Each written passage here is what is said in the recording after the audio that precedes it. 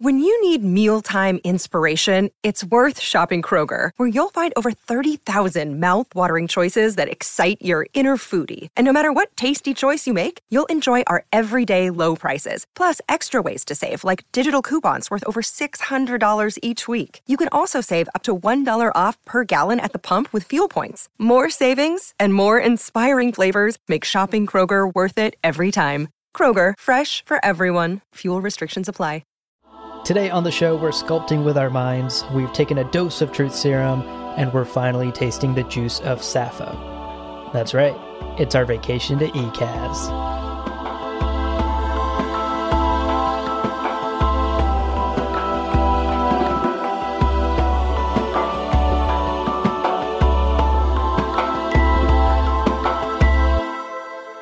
Welcome to Gom Jabbar, your guide to the iconic world of Dune. We'll be exploring the themes, philosophies, and characters found in the sandy depths of this vast universe, from Frank Herbert's groundbreaking novels to the adaptations on film and TV. My name is Leo. And my name's Abu. And you know what? We're finally... No. No, I'm tired, man. I had a day. That truth serum is really kicking in, isn't it? I can't lie. You went full on honesty right there. I can't lie. I'm tired. I don't want to do this podcast. You're holding me hostage. Well, in reality, today we are going to be talking about a planet. And in particular, we're going to be talking about a lot of the plants on that planet. Yeah. And by this point, the two listeners who have heard that pitch and are interested and are still here, right. We promise this is going to be a good episode. Planet ECAS is incredible. And honestly, Leo, you made me a believer. I was also skeptical when you told me about this idea for today's episode. My instant reaction was, why are we talking about just a single planet? And is there even enough to talk about in a full episode? Right, yeah. And turns out there is. Yeah, when we were looking at things to talk about, Planet ECAS, of course, to me seemed like a natural choice because nary a page of Dune goes by without something from the planet being present, which is a really interesting truth. This one planet is the origin of so much of the kind of interesting world-building elements of Dune. Mm-hmm. And it is worth mentioning right now at the top, this is a spoiler-free episode. No spoilers. Yep. So if you're getting ready to go on that journey, that Denis Villeneuve journey, and you're going to see Timothée Chalamet, and you're going to see, Oscar Isaac's beard, and you're going to see the tall glass of water that is Jason Momoa as Duncan Idaho, and you're going to see so many great things. Mm-hmm. One of the things that I want you to take away from this is this little glimmer of satisfaction, because as you sit in that big movie theater chair, or as you sit in your couch at home, because who knows what's happening this year? Who knows? Who knows?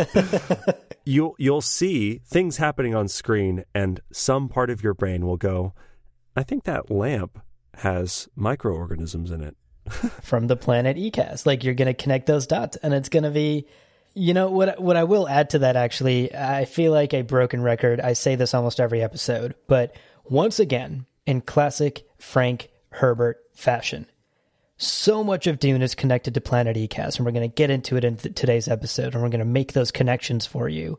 But ECAS is almost never mentioned and definitely never explained in any of Frank's novels. Yeah. So if you need reinforcement that nothing we talk about today is going to be a movie spoiler or even a book spoiler, rest assured, none of this exists in the novels. Oh, well, let me rephrase that. It does exist. Yeah. It's definitely all there, but it was established later in the Dune Encyclopedia and in later expanded lore.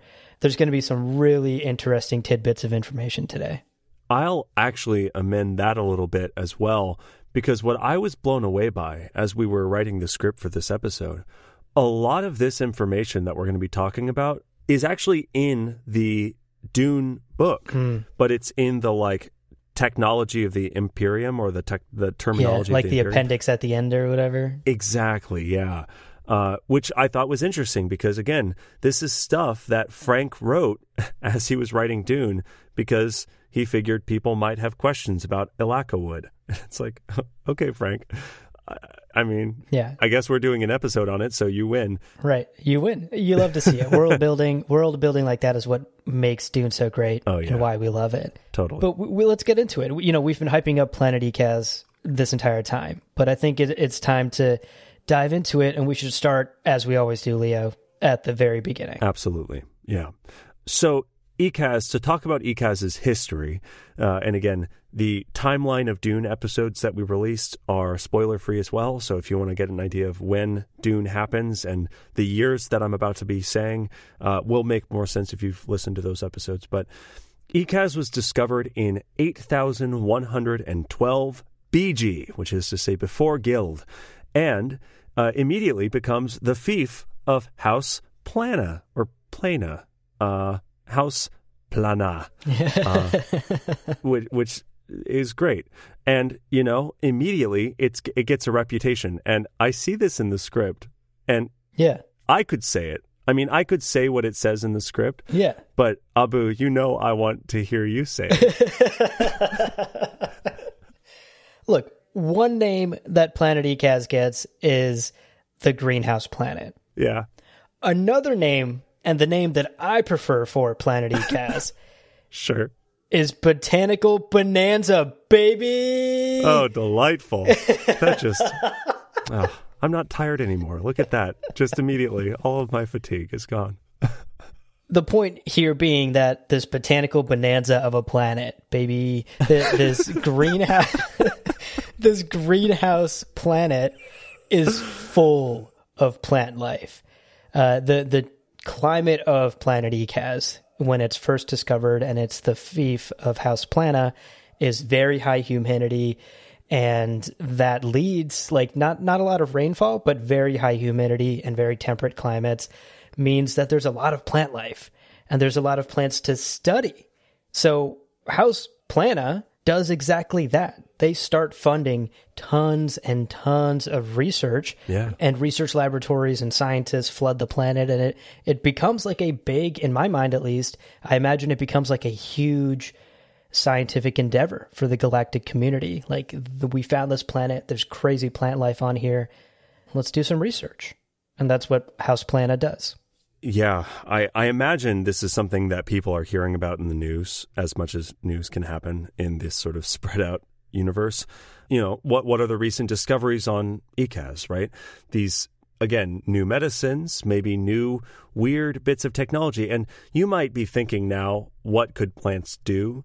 But it's so much. And oh, trust us. Yeah. And I think about, I like to imagine what this natural Ikaz is like before humans come and mess it all up with, oh no, well, nuclear explosions. So what happens is the Imperium is not super loving a couple of rebellions, and word on the street is Ikaz is a place where some of these rebellions have headquarters, is my understanding of it. And one solution to people not agreeing with you is just dropping thousands of nuclear warheads on them. Classic. Yeah. It's a subtle approach. Diplomacy, I think, is the word. But the unintended side effect of this brutish approach to quelling disagreements is that all of these labs, these experimental facilities where they are gathering plants and running experiments and stuff, are full of chemicals and are full of, like, science-y shit. Mm-hmm. So blowing those things up, you are basically coating the planet in these incredibly unpredictable chemicals, and then also tons and tons of radiation. And this is known as the slagging of Ikaz. And this is the moment that what was already like 8 out of 10 a crazy planet gets, you know, the knob is now glowing and it's like 14 out of 10 and everyone's scared and screaming and crying. Yeah. The knob is glowing because it's radiated. Don't touch it. Yeah, this is a wild turn for Ikaz, of course. The slagging of Ikaz is a horrific moment in its history. You failed to mention a small little detail. The people all die. Oh, right. Oops. Yeah, forgot that little tidbit. Leo, I know we're focusing on the plants in this episode, but people matter, Leo. I don't know how many times I have to tell you this. I shouldn't joke. It is actually sad. It is actually sad, right? Like everyone on the planet dies, all these researchers. House Plana, I assume, loses some sort of war or status within the Empire, and this planet becomes just a nuclear wasteland, irradiated, chemically infused, uninhabited, just absolute husk of its former self. Right. For thousands of years. It's actually so dangerous to go there that the planet remains uninhabitable for the next couple thousand years, which is crazy to think. Right. Yeah. That is. Until a little something called the Butlerian Jihad that you can learn much more about in our timeline episode. God, we keep talking about that. Yeah, like this tiny event that happened that just changed the face of everything. Yeah.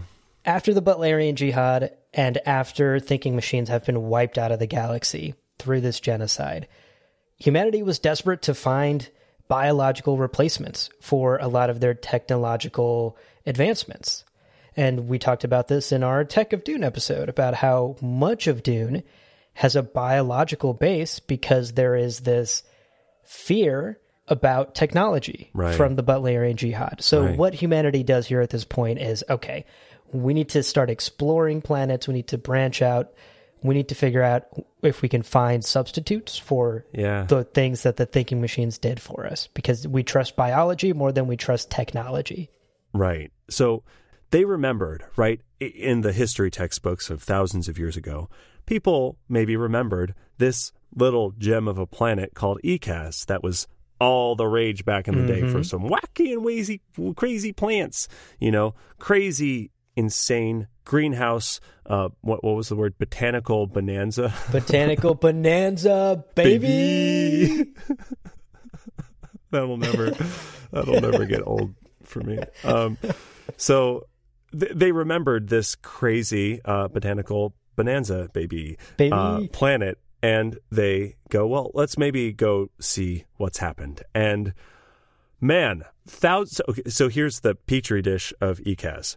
Thousands of years, this is the ingredients, thousands of years, already crazy plant life, deadly chemicals and radiation, and then you give it time to sort out the craziest stuff. And natural selection happens over thousands of years, and all of the animals have died out, basically, right? Mm-hmm. Almost all of the animals have died out. There are some insects, but mostly the planet is alive with these plants. And I cannot stress how batshit crazy some of these plants are. To be clear, we are going to be talking about the useful ones, but from a couple of sentences here and there in the encyclopedia and in Dune and in some of the follow-up books, you get the impression that going to Ekaz in this era is like, a Salvador Dali painting of plant life where you might just be eaten by the coconut tree. And oops, you're bad for being close to it because it has tentacles. Like, it's a crazy, crazy planet. Yeah, in my mind, it was an Alice in Wonderland planet. Yeah. If you fell down that rabbit hole into Ekaz, watch out. There's going to be talking cat plants, and there's going to be, tea parties. Like, to me, it was a wacky world of just incredibly dangerous and also incredibly useful, which we'll talk about in a bit, plant life, covering every inch of it. And it must have been incredibly awe-inspiring for the explorers who do rediscover Ekaz after all of these thousands of years of chemicals and radiation and natural selection. And it's actually so unbelievably weird that when these explorers took some samples from Ekaz and tried to show their fellow scientists, like, hey, look what we found, they got laughed at. They were like, nah, like, that's not a thing. What kind of practical joke are you playing on us? This is explorers showing other, seasoned explorers, and other seasoned explorers going, that's not a possible place.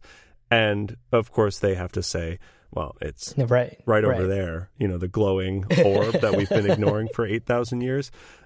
That's the one where we got all this stuff. So, they rediscover, they send explorers there, And when they start seeing that these plants may have some really incredible uses, they think, cool, let's experiment with them again. Let's find a solution. Let's see what they can be made to do, and let's see what can be made out of them. But there's this problem because the planet is still very irradiated, and the planet is still covered in crazy chemicals that, the plants may have adopted, and you have new bacterias and new diseases and viruses that are all over the place. So explorers would go to the planet for 1 week periods to harvest just anything that doesn't bite or kill them. And they drag the weird assortment of things onto their ship, and they fly as fast as they can away from this terrible, magical, wonderful planet. And then they have to quarantine themselves for a month, which, man. You didn't have to say anything else. Just you just had to trail that sentence off. We all know. Right. This therapy session has been nice. We'll get back to Thanks for listening, everyone. Yeah. But you're totally right, though. The planet is still extremely hostile and still uninhabitable, even now. And regardless of how useful the plant life may be, and regardless of how interested these scientists and explorers might be in getting back to ECAS, they cannot resettle it. All resettlement attempts have failed. Right. And at this point, House Zeton is the owner of the planet. And it's their job to basically just keep this rotation of scientists and explorers and artists going to and from the planet in the most safe way possible. Hazmat suits, take some guards with you, take some weapons, take multiple tools of every type, because the tools would just break and degrade so fast. Oh, my shovel's melting. Cool. Exactly. You're just digging in the dirt, and suddenly your shovel's melting and the handle's on fire. So you better have a backup shovel, and then a backup shovel. So and my boots are sentient. Fuck. Exactly. So it's again very much still a extremely hostile, uninhabitable, I would say almost even dead planet, except for the fact that there's just this incredible array of plant life on it that turns out to be incredibly useful for humanity. So yeah. Leo, what you and I did for sort of the latter half of our episode here today is we went through some of the plant life that you can find on ECAS. We cherry-picked some of the most interesting ones to talk about. Right. And welcome to the botany section of the episode. Everyone comes to science fiction to learn about plants. That's just a part of it's part and parcel for the. Now, we have to start because of the uncomfortable number of messages we've received. I don't know how to feel about this. It's wild. Okay, Sappho. Okay, for those of you who already know about the juice of Sappho, why are y'all so passionate about this? Stop emailing us. I mean, no, keep emailing us. No, please keep emailing us. He's kidding, but we love hearing from you. I'm just lashing out because, Leo, I was telling this to you earlier, right? I was like, how are there so many Sappho stans in the Dune community? Who are you people? What is it about Sappho that attracts you so much? And why are we getting all of these emails and messages and DMs on social media about our Mentat episode a couple weeks ago and how we didn't mention Sappho? And y'all are really mad about that. The nature of podcasts is inevitably, Abu and I, what we're asking is rhetorical because, that's the nature of the medium. But I'm genuinely curious. If you want to throw us a message, let us know why you or your friends and family are so passionate about Sappho juice. It's cool. No doubt it's cool. No doubt. But, That cool? That cool? If you're the best movie that was ever made was Cars 2, again, I just have questions. Right. Do you, but I just have questions. Yeah, I'm not going to rain on your Sappho parade, but right. Well, let's get the non-Sappho stands caught up and maybe make some new Sappho stands here today on this episode. Prepare yourselves. Let's try to explain Sappho juice to our listeners and to the people who are going to be going into the upcoming film or maybe check out the David Lynch film from 1984. Right. And this is something that may actually make an appearance in the upcoming film, and definitely did make an appearance in David Lynch's 1984 Doomed film. So Sappho is a juice that is harvested from the roots surrounding some of the craters that were bombed by nuclear bombs on the planet of Icaz. So if you picture this sort of nuclear bombed surface, there are these barrier roots that grow around these craters, and if you harvest the roots and you juice them, you can get this juice of Sappho. Now, what you may see in the Dune movie is we talk about how this is a post-technology universe where people are not really relying on technology. And one of the things that people have done, and this is sort of my spoiler-free explanation of Mentats, is people have trained themselves from a young age often to think like a machine, to actually like incredible success, like to the point of being able to calculate future possibilities with certainty. So Mentats are a big thing in Dune, and in the David Lynch film, which I don't necessarily recommend watching if you're getting ready for this new Denis Villeneuve movie, but if you have seen it, you know what I'm talking about, and eventually it can be fun to watch with friends. You'll see that Mentats often have this sort of ruby red stains on their lips and mouth. Yeah, like a really bad case of chapped lips. Just super, or they're like, they love those like strawberry chapsticks. Oh, yeah. They just are mashing it onto their face. It's it's delicious. So Sappho, and this is actually from the appendix of Dune, says Sappho is high-energy liquid extracted from barrier roots of Icaz, commonly used by Mentats who claim it amplifies mental powers. Users develop deep ruby stains on mouth and lips. So, super Mentat juice that, like, boosts Mentats' abilities, right? Mm-hmm. That's cool. Right. It makes these human computers process stuff faster. Yeah, it's like Norton antivirus. It's the opposite of Norton antivirus. It's the opposite. You know how Norton makes your computer run slower? Sappho is the opposite. Anti-Norton. That's so dumb. It's like overclocking. You're overclocking your Mentats. Yeah, that's a good, if you're a PC nerd, it's like overclocking your processor. And I do want to point out, though, Leo, this is an exact quote from the Dune novel. And Frank is not someone who would waste words, right? I think we can agree on that. A certain word here in this exact quote that you've pulled sticks out to me. Yeah. Mentats who claim it amplifies mental powers. Right. Does that mean it does not? You know, we were talking about this offline. I will claim that I bowl better when I'm drunk. Uh-huh. I don't think that this settles alcohol as a bowling amplifier. It's an interesting word, claim, because the encyclopedia continues, experiments with untrained subjects, which is to say people who are not Mentats and have not gone through these years of conditioning, reveal no corresponding amplification of Mentat-like abilities. So there are some possibilities here, and I don't mean to, like, again, rain on the Sappho parade that's clearly been happening for the last 40 years, but... Yeah, we don't need that kind of rage in our inboxes. We do not.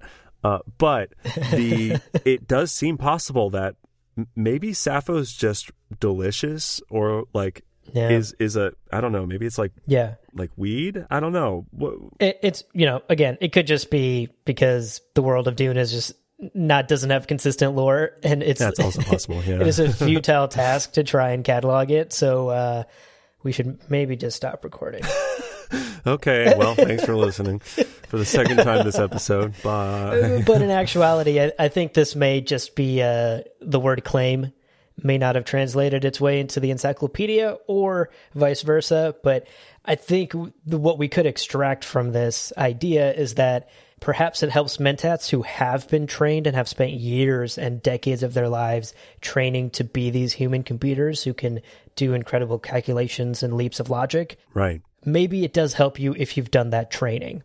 But if you haven't, and you're just like an average Joe Schmo, like, Sappho juice is just it's just going to be like cranberry juice. It's not going to make you super smart. It's not going to turn you into a human computer. So I think that could be one possibility. Like, it helps mentats. It doesn't help normal people who haven't already trained that part of their minds. Right. Another possibility, like you're saying, could be it just tastes really good and the mentats want more of it. So they came up with an excuse to have more of it. Right. Possibility number 3, of course, is that it could legitimately just be a placebo. Right, yeah.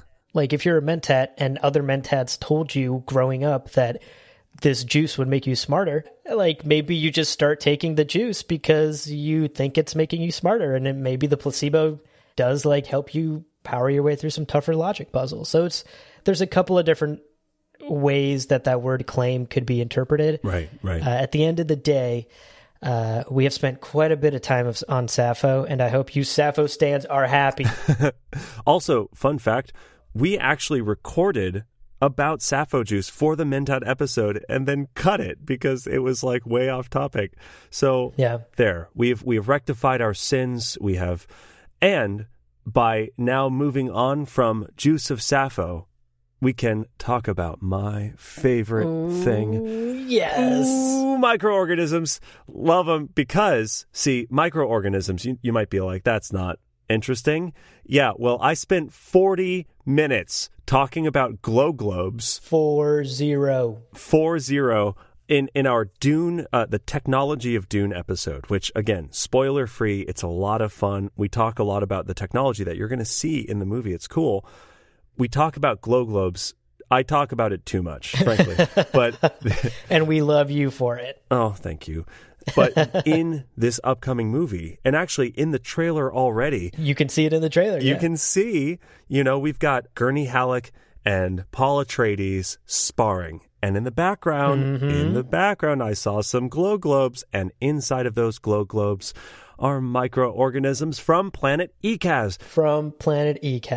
To our point, if you have seen the Dune trailer for Denis Villeneuve's movie, you have already seen Ekazian life. Exactly. It's exciting. It's fun. Ekaz has already played a part in the Dune trailer. Yeah. Because of these microorganisms that are the light source within the glow globes. Again, a lot of technology in Dune is biological in nature. Yeah. And Ekaz is clearly the source for quite a bit of that biology. Yeah. And one of the things it does is it provides light. These microorganisms glow, so they are incorporated into these glow globes, which are little floating China ball looking things. IKEA lamps, yeah. Yeah. And that is what provides light for in all of the books, basically. Yeah. Like, glow globes are everywhere. In the David Lynch movie, they're in like every goddamn scene. In the book, they're mentioned all the time. Like, glow globes are everywhere. Let's show some respect to these microorganisms, baby. They're from Ekaz. They're from Ekaz. They came a long way. And, they're tired, but they're doing a good job, and we love them. So moving on from microorganisms, another interesting plant from the planet Ekaz is something called verite, I believe is the pronunciation. And as the name might suggest, and as we actually sort of joked about at the start of this episode, verite is used to produce a truth serum. Yeah. And this is sort of like a very classic sci-fi and fantasy trope, I would say. Like, right. There's a truth serum in Harry Potter. There's a truth serum in like every sci-fi book you ever read. And, again, of course, our planet Ekaz, our homeboy planet Ekaz, is where this comes from. Like, the truth serum is made from one of this verite plant from Ekaz. And an interesting anecdote about this serum is it's actually not used that much. It's mostly just used for interrogations at this point, because as the encyclopedia points out, right. Truth serum, when it was first discovered on planet Ekaz, was like a hot thing with the nobility, like all the kids were like, I got some truth serum, you want to take some? And they thought it would be fun and funny if people were unable to lie. Right, truth or dare. Ultimate truth or dare, yeah. Ultimate truth or dare, yeah. And I imagine the kids, like, back in my day, it was Beyblades was the cool thing that we got in trouble for. Yeah. Here in the Dune universe, the teenagers got in trouble for truth serum. Yeah. and ultimately realized, like, oh shit, people being blatantly, truthfully honest to my face all the time is not fun. So they stopped doing that. Yeah, that's a damaging middle school experience, is blatant honesty. That is a quick way of losing friends. Exactly. So truth serum actually doesn't play it. It is mentioned in the books, I do recall, actually. Yeah. But it doesn't play a major role in the larger universe, and we probably won't see it in the movie. Probably not. Unless we see an interrogation scene, because that is primarily what it's used for at this point, espionage and interrogations. I do like that the definition, which is from the appendix of Dune, says, quote, one of the ECAS will-destroying narcotics. It renders a person incapable of falsehood. But talk about having a number of will-destroying narcotics. Will-destroying. They destroy your will. And there's multiple of them. What a planet. What a planet. That's why we're doing this episode. What a planet. We told you this would be interesting. Next up, we're going to be talking about Ilaka wood. Now, Ilaka wood is described as a blood-grained wood. What does that mean? I don't know. But it can be burned to produce two different narcotics, which are actually very different narcotics. First and foremost is the Ilaka drug, which kind of makes sense. You burn the Ilaka wood. Ilaka drug. Got it. Yeah, it makes sense. 1-to-1. It's reasonable so far. And then secondarily, you have Semuta, is I think how you say it. Would you say Semuta? I'd say so, yeah. That's how I've been saying it forever. So we have Ilaka drug and we have Semuta. Now, I will point out that we see in the trailer, we see Goopy Baron Harkonnen, who's a character in the movie. Apparently, he has a desk made of Ilaka wood, which is, to my knowledge, the only prominent instance of it being explicitly used for furniture. That's also like a crazy flex, right? Yeah. I don't know. I try to imagine some drug being in solid form and then building furniture out of it. Like, what a flex. I mean, that's like a real drug kingpin flex. Oh, yeah. I solidified my cocaine and it's the chair I sit in now. Like, what the fuck? Wow, that is bold. Okay, I guess. This is a weird. It just looks like you sat in baby powder. Anyway. No, it's cocaine, goddammit. It's cocaine. Take me seriously, guys. So these two drugs, Ilaka drug and Semuta. You burn Ilaka wood and then you use the resin to create these two narcotics. Now, starting with Ilaka drug. Ilaka drug is, quote, a narcotic formed by burning blood-grained Ilaka wood of ECAS. Its effect is to remove most of the will to self-preservation. Drugged skin shows a characteristic carrot color, commonly used to prepare slave gladiators for the ring. So kind of like a berserker / mind-numbing agent that makes you not so much care about your own safety and makes you probably pretty fun to watch in like a blood sport, like gladiating. Gladiating. Fighting. I think the word you're looking for is fighting. Fighting for their lives. That's the word. Gladiators fight. But in this case, not fighting for their lives, because if you're on Ilaka drug, no, you don't care. That self-preservation part of your brain is just turned off. Yeah. You just like simply stop caring. And the anecdote in the encyclopedia about this and how Ilaka drug was discovered I thought was so funny, but it's actually kind of dark. The scientists who discovered Ilaka drug would chop down some Ilaka wood, started burning it for a campfire, fell asleep, and like woke up the next day, and for the next couple of days just couldn't get themselves to care about their safety, even though they were on the dangerous, well-established, dangerous planet of ECAS. They just stopped caring about their own safety. Yeah. And by the time the drug wore off and they kind of came out of this anti-self-preservation haze, I think two or three of them had died. One of them had like a beetle in their, like that bored through their skin, like, but nobody cared. They just like let it happen because the drug was affecting them so much. Man, I just call that Mondays, you know? The beetle starts boring and you're like, yeah, but I mean, I got a meeting at 10. I don't have time for this. I mean, is it really a big deal? I don't know. Yeah. a Laka drug. Yeah, a Laka drug is like a really, really hard case of the Mondays that you smoke. And leaves you carrot colored. So that's what a fun side effect.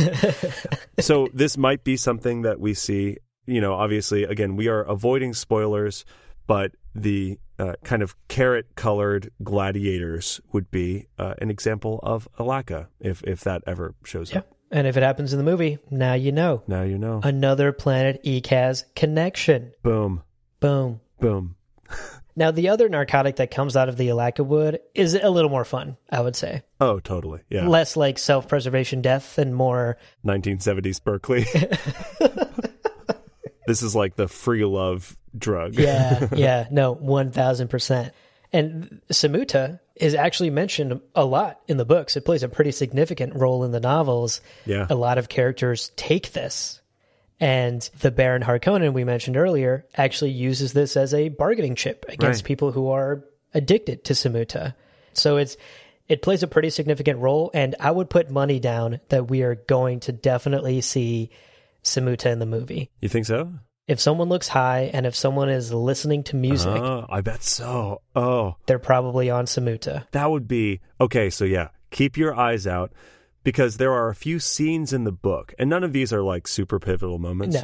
But there are scenes in the book where it'll be like people hanging out, listening to music on this drug. And the thing is, this is the description from the back of the book. Quote, "The second narcotic derivative by crystal extraction from burned residue of Alaka wood. The effect, described as timeless sustained ecstasy, is elicited by certain atonal vibrations referred to as Samuta music." What a trip. Hey, baby, you got some of them atonal vibrations? Or I've gone to karaoke and I've heard some atonal vibrations, definitely. But have they elicited timeless sustained ecstasy? They haven't, so I should probably take some Samuta. Yeah, what a way to describe that. Yeah. Timeless sustained ecstasy. Jeez. Ooh. Sounds great. I mean, sign me up. Is there a dispensary around here, a Samuta dispensary? No, it's not legal. It's not legal in New York. Oh, damn. Okay. Well, it's so dumb. So it's interesting because this Samuta music, it's called music and it's referred to as music, but it's this sort of like droning tone that is a certain vibration and doesn't really have a tone. It's not centered around a tone, and elicits this crazy feeling when you're on the drug. And in the book, exactly like Abu was saying, you might see people like hanging out, listening to kind of weird music. That would be an example of Samuta usage. But also another possibility is if a character seems a little bit out of it and like a little bit. Yeah. There's a lot of talk of Samuta dullness in people's eyes. Like, Right. If a character looks like their ecstasy has been sustained for timeless amounts. Timeless amounts. Yeah. Were those atonal vibrations coming from your room, Jeffrey? And he's like, no, I was just having ecstasy of the sustained variety for timeless amount. That is weirdly specific, Jeffrey. Oh, man. Poor Jeffrey, dude. Samuta hits hard. I will say one last thing I'll say about the music that I thought was interesting. The encyclopedia did point out that the Samuta music, I suppose the genre or type and style of music that Samuta listeners like to listen to that sort of enhance this ecstasy, the encyclopedia made sure to point out that it is anywhere from bad to unbearable for a sober person. Again, I can think of a few nights at karaoke where that is the case. Yeah, I really think I've heard some Samuta music in New York karaoke bars. I'm sure you have. I'm sure this would be the place. So moving on from Samuta and Alaka wood. Alaka wood is great. And, we get two great narcotics out of one piece of wood, and it's incredible. Boom. Yeah. But I would actually propose that this next wood that we're going to talk about might take the cake for coolest wood on Planet ECAS. I love Fogwood. Fogwood. I love how much hype we're giving wood.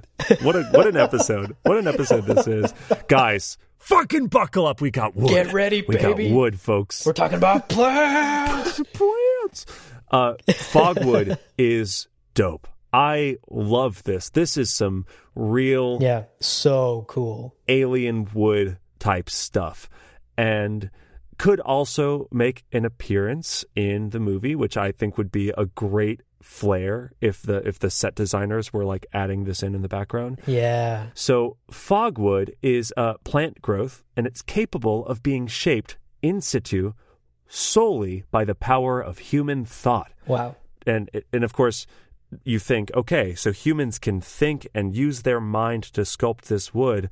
Naturally, artists love this stuff. It's used in sculptures, and Ikazian fogwood sculptures are actually mentioned a few times. They are. So this is something that I think for me personally was a first indication that fogwood was a cool thing to look into, and I'm so glad I did, because again, this wood that as it's growing, you can sit in front of it and shape it with your mind and create a sort of living sculpture of your thoughts and feelings and emotions. It's really cool. Really cool. Have you, Leo, ever seen that like black stuff that reacts to music and vibrations and like...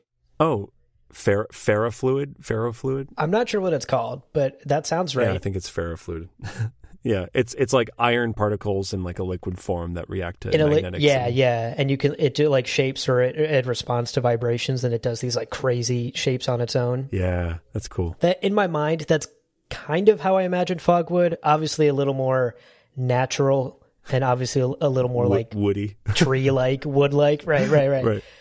But that is essentially what I imagine. Like an artist can go up to this fogwood tree or this fogwood branch, piece of lumber, and start to shape it with their mind. And the encyclopedia actually goes to great lengths to explain the process, because it's not like you can just order some fogwood off Amazon and get it in 2-day Prime shipping and then get to work on your sculpture. Artists have to travel to planet Ikaz. Yeah. And if we haven't reinforced this enough, it's dangerous there. Yeah. It's super radiation, guys. Unknown chemicals. Super dangerous. Exactly. So dangerous. You need backup shovels for your backup shovels. And these artists are like, no, fogwood is so worth the risk. They're risking life and limb to travel to Ikaz, find some fogwood in nature, and then just sit there and think really, really hard at it to shape it into something beautiful and majestic and sculpture-like. Man. If this doesn't prove art is pain, Leo, I don't know what does. Fun fact, I got my degree in art, so this hits close to home, man. Art is pain, no doubt. Of course, naturally, you think like, okay, modern art, wood sculptures. Yeah. Fogwood sculptures, this is beautiful world building. Again, I love this stuff. It's really cool. Fogwood sculptures are released without titles because they are supposed to evoke the one thing the artist wanted. Yeah. Right? So the skill of the fogwood sculptor is evoking the one feeling. So all viewers viewing that thing should call it by the same name or the same thing. Now, a title becomes popular by the audience, right? Like people go to it and they all go, oh, what do you call it? Yeah. Oh, I call it Honey Nut Cheerios are better than plain Cheerios. Oh, that's what I was going to call it. Right. I don't even believe that. I love plain Cheerios, but like this sculpture is just speaking to me. That's what the sculpture is. I can't deny and we all agree, and that's suddenly what the sculpture is called. Yeah, this is a really cool piece of world building. I was just totally entranced reading this part of the encyclopedia, because at first I was like, okay, cool, it's like a sculpture thing, whatever. And then I kept reading, and the whole point of fogwood is that it sculpts itself with the human mind into a shape that evokes the same emotion or the same idea of the original artist to every single person that sees it from there forward. Right. That's all it can do. It can evoke one thing, and if an artist is good enough, they can shape it into that one thing that universally every human will think when they see it, which is kind of like counter to art. You know, there's always this idea that art speaks to everyone in different ways, and like you interpret art in the way it speaks to you. Right, yeah. Fogwood is almost the antithesis of that. There's only one way you can interpret that Honey Nut Cheerio sculpture, and that is the way the artist intended. And I thought that was very cool and like a really fun tidbit of world building. This idea that this sculpture can only elicit one thing. So I gave sort of a lighthearted, fun example of a Fogwood sculpture, right? Yeah. The Honey Nut Cheerios sculpture that elicits the feeling and the clear imagery of Honey Nut Cheerios. Exactly. Yeah. There is an example given of probably the polar opposite of probably the worst sounding sculpture, like the darkest. This is tough. Yeah. This is a heavy, small paragraph. I mean, walk me through this. So it's a famous sculpture, and it's called Fear. It's called Fear. So again, think of how we just explained Fogwood. Yeah. It is a sculpture that can only elicit the same thing from everyone who sees it. Right. So everyone who sees this thing instantly feels fear, instantly thinks that is fear. That is the embodiment of fear. That sculpture could mean nothing else but fear. Yeah. That thought alone is horrific. But let's back up. How was this sculpture made? Like, what twisted, crazy artist was like, I'm going to create fear? Who made it? It turns out nobody. Yeah. What happened was this sculpture was naturally and accidentally created when a fatal shuttle crash landed next to a fogwood tree or in like a fogwood tree clearing, and the tree just naturally captured the nearby horror and fear of the crew that was dying from this shuttle crash, and became this natural sculpture that everyone can now look at and immediately feel fear. Feel the same fear that this crew of this horrific shuttle crash felt in their dying moments. Oh my God. That's so dark. That is so unnecessarily dark. I'm also imagining the enterprising person who finds the crashed shuttle and then glances, eastward and sees this horrifying Fogwood sculpture. Oh my God. And goes, let's put that in a gallery. I can make millions off this. I could make money off of this embodiment of the fear of these victims of a... Yeah. Oh, it's terrible. Terrible. Totally wild. That's why Fogwood gets my vote as the coolest wood on Planet ECAS. Listen, I think that's a strong point. I don't know if I'm 100% sold, but valid. Yeah. I will say... Look, I get it, Leo. You're a Samuta boy. Listen, I'm super into that. You need some of that atonal vibration. Timeless ecstasy, bro. Into it. So, thinking back onto our theme this episode, in the movie and in any future... kind of IPs, whether it's graphic novels or the TV series that's eventually coming out. If you see funky looking sculptures in the background, maybe hanging out in the entryway for a big house, or I don't know. Again, not sure how it's going to be incorporated, if it's going to be incorporated. But if any of us see a funky looking wood sculpture thing, we can be pretty sure that that's Fogwood, and that's rad. Again, super cool. ECASian wood, sculpted with the mind. And I hereby give you permission, dear listener, to whisper these tidbits to the person next to you in the theater. Yes. To just utterly ruin their movie-going experience. I guess you'll have to yell at the 6-foot distance. Samuta comes from burning a lack of wood. Hey, did you know that the lamps have microorganisms? Jimmy, shut the fuck. Dude, who invited him? He came alone. He's VIP. No, Jimmy, we support you. We do. We support you, Jimmy. Tell them. They need to know. Jimmy clearly listens to Kamchabar. Clearly. Yeah. So the last thing we want to touch on that you may or may not see in the movies and upcoming pieces of media. I think so. You think so? You think we'll see this? Yeah, I think we will. Yeah, I think so too. I think you're right. The final thing we're going to talk about is the Krimskell fiber, which is also referred to as Krimskell rope. And this is a woven rope made from strands of the Huffuf vine, which is my favorite word to say. Huffuf. Huffuf. It sounds like when little dogs are a little bit angry, but they haven't really. Oh, yeah. They kind of huff, Anyway. So the Huffhuff vine, which is an Icasian vine, Right. strands of this are woven together into crimskill fiber, or claw fiber is another kind of phrase. And knots tied in this crimskill fiber will get tighter and tighter and tighter if they're pulled on. To, and this is kind of cool, preset limits. Oh. So they won't tighten indefinitely, but they will get tighter and tighter. So this is often used, and we see this across all of Dune. We see this often in when people need to be like tied up. Yeah. Like if you have a prisoner of war, or if you, again, if you are just trying to make sure someone doesn't go somewhere, this is a really useful material because, you tie their wrists with this stuff, and if they pull on it to get out, it will tighten. It'll automatically get tighter, yeah. Exactly. But it won't then cut off their hands or anything too bad because you can set these limits. And this is compared to something else that we won't really get into today, but I think is kind of fun, called Shiga wire. And Shiga wire is actually from Salusa secundus, which is also kind of cool. But when people are bound in Shiga wire, it's described as like they wrestle and it cuts into their skin, and it's this kind of scary, brutal thing. Right. Crimskill fiber, I feel like, is we've kidnapped someone, but we're like not committed to killing them, Yeah, like we might be some rogues with hearts of gold. Yeah. Like, you don't know. It's also Tuesday. It's a lot.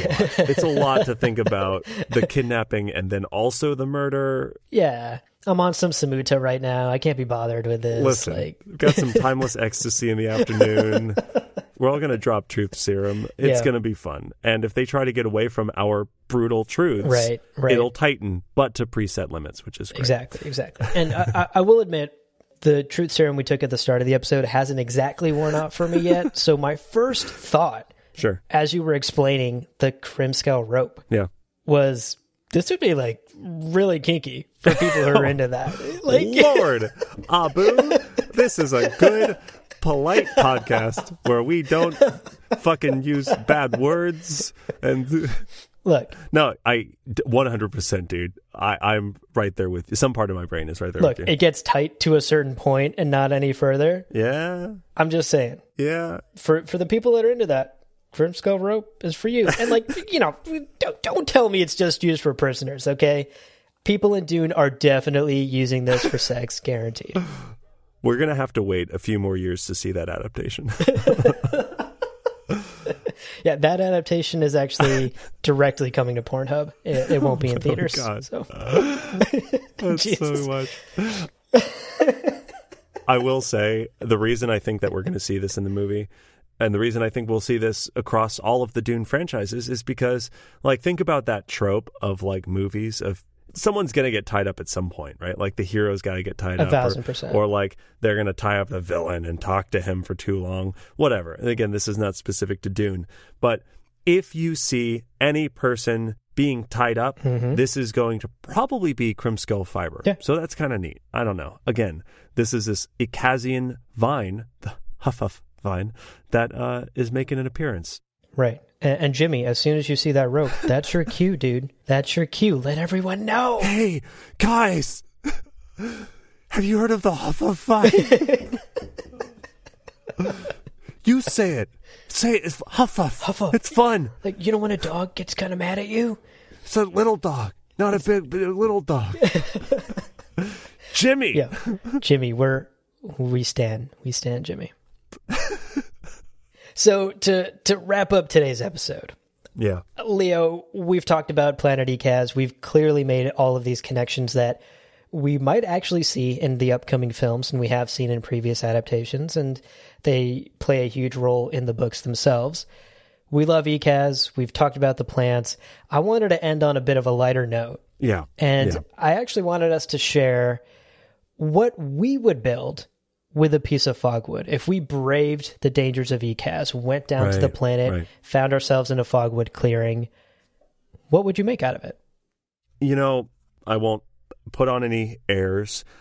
You asked a couple of days ago, and I thought about it, and the more I thought about it, my degree in art gets in the way often of having fun with things like this.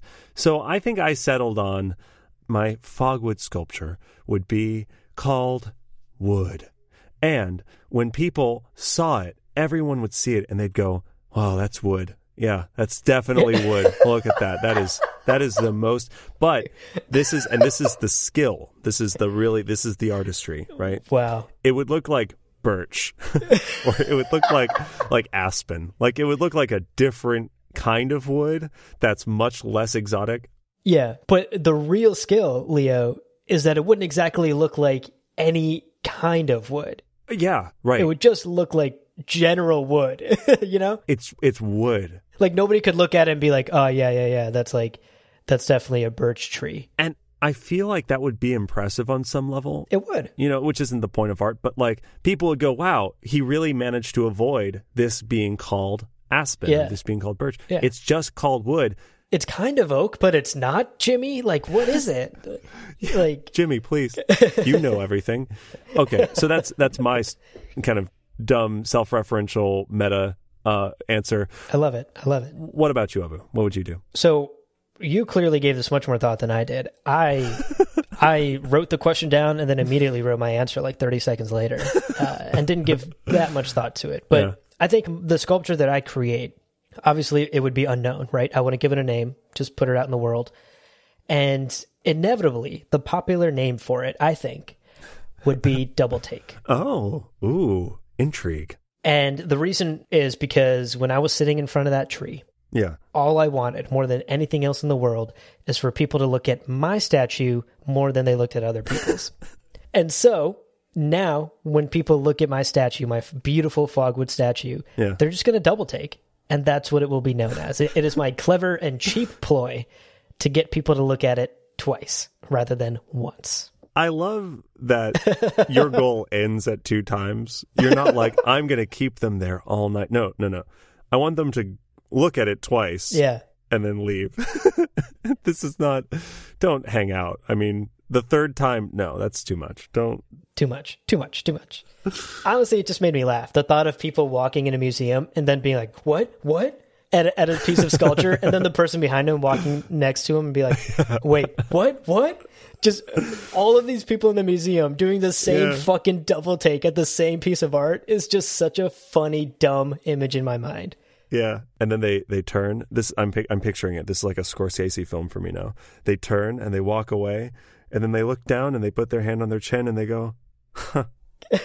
And that's scene, and it goes dark, and directed by Abu Zafar, and it's great. Special thanks to ECAS and that Fogwood. Okay, well, here's a question, Abu. In the moment, off the top of your dome, oh man, what do you think is like? What's an example of a dangerous plant that is on ECAS? Like if you had to come up with a plant that you think would be on ECAS that's crazy enough to be on ECAS and is super dangerous, what would you make? Right. Yeah, honestly, ECAS in my mind while I was researching this episode was very much a mix of, like I said, Alice in Wonderland and is it Felucia, that planet in Star Wars that we see in episode 3 for like half a second? I have no idea. That big plant. Star Wars nerds, hit me up. I think it's Felucia. Okay. But it's a mix of where it's just like a planet with like really big trees and really big mushrooms and whatever. Oh, okay. And it was a mix of that. If I had to come up with like a really dangerous plant off the top of my head, that's tough, Leo. I think I would say, I mean, a talking plant would be horrific for sure. Oh yeah. You know, recites Seinfeld jokes, but like poorly. Jesus. What about like a gun bush? It's just a bush full of guns. And they're like, no, there's no way that's a... And then it just starts shooting, and they're like, get the fuck out!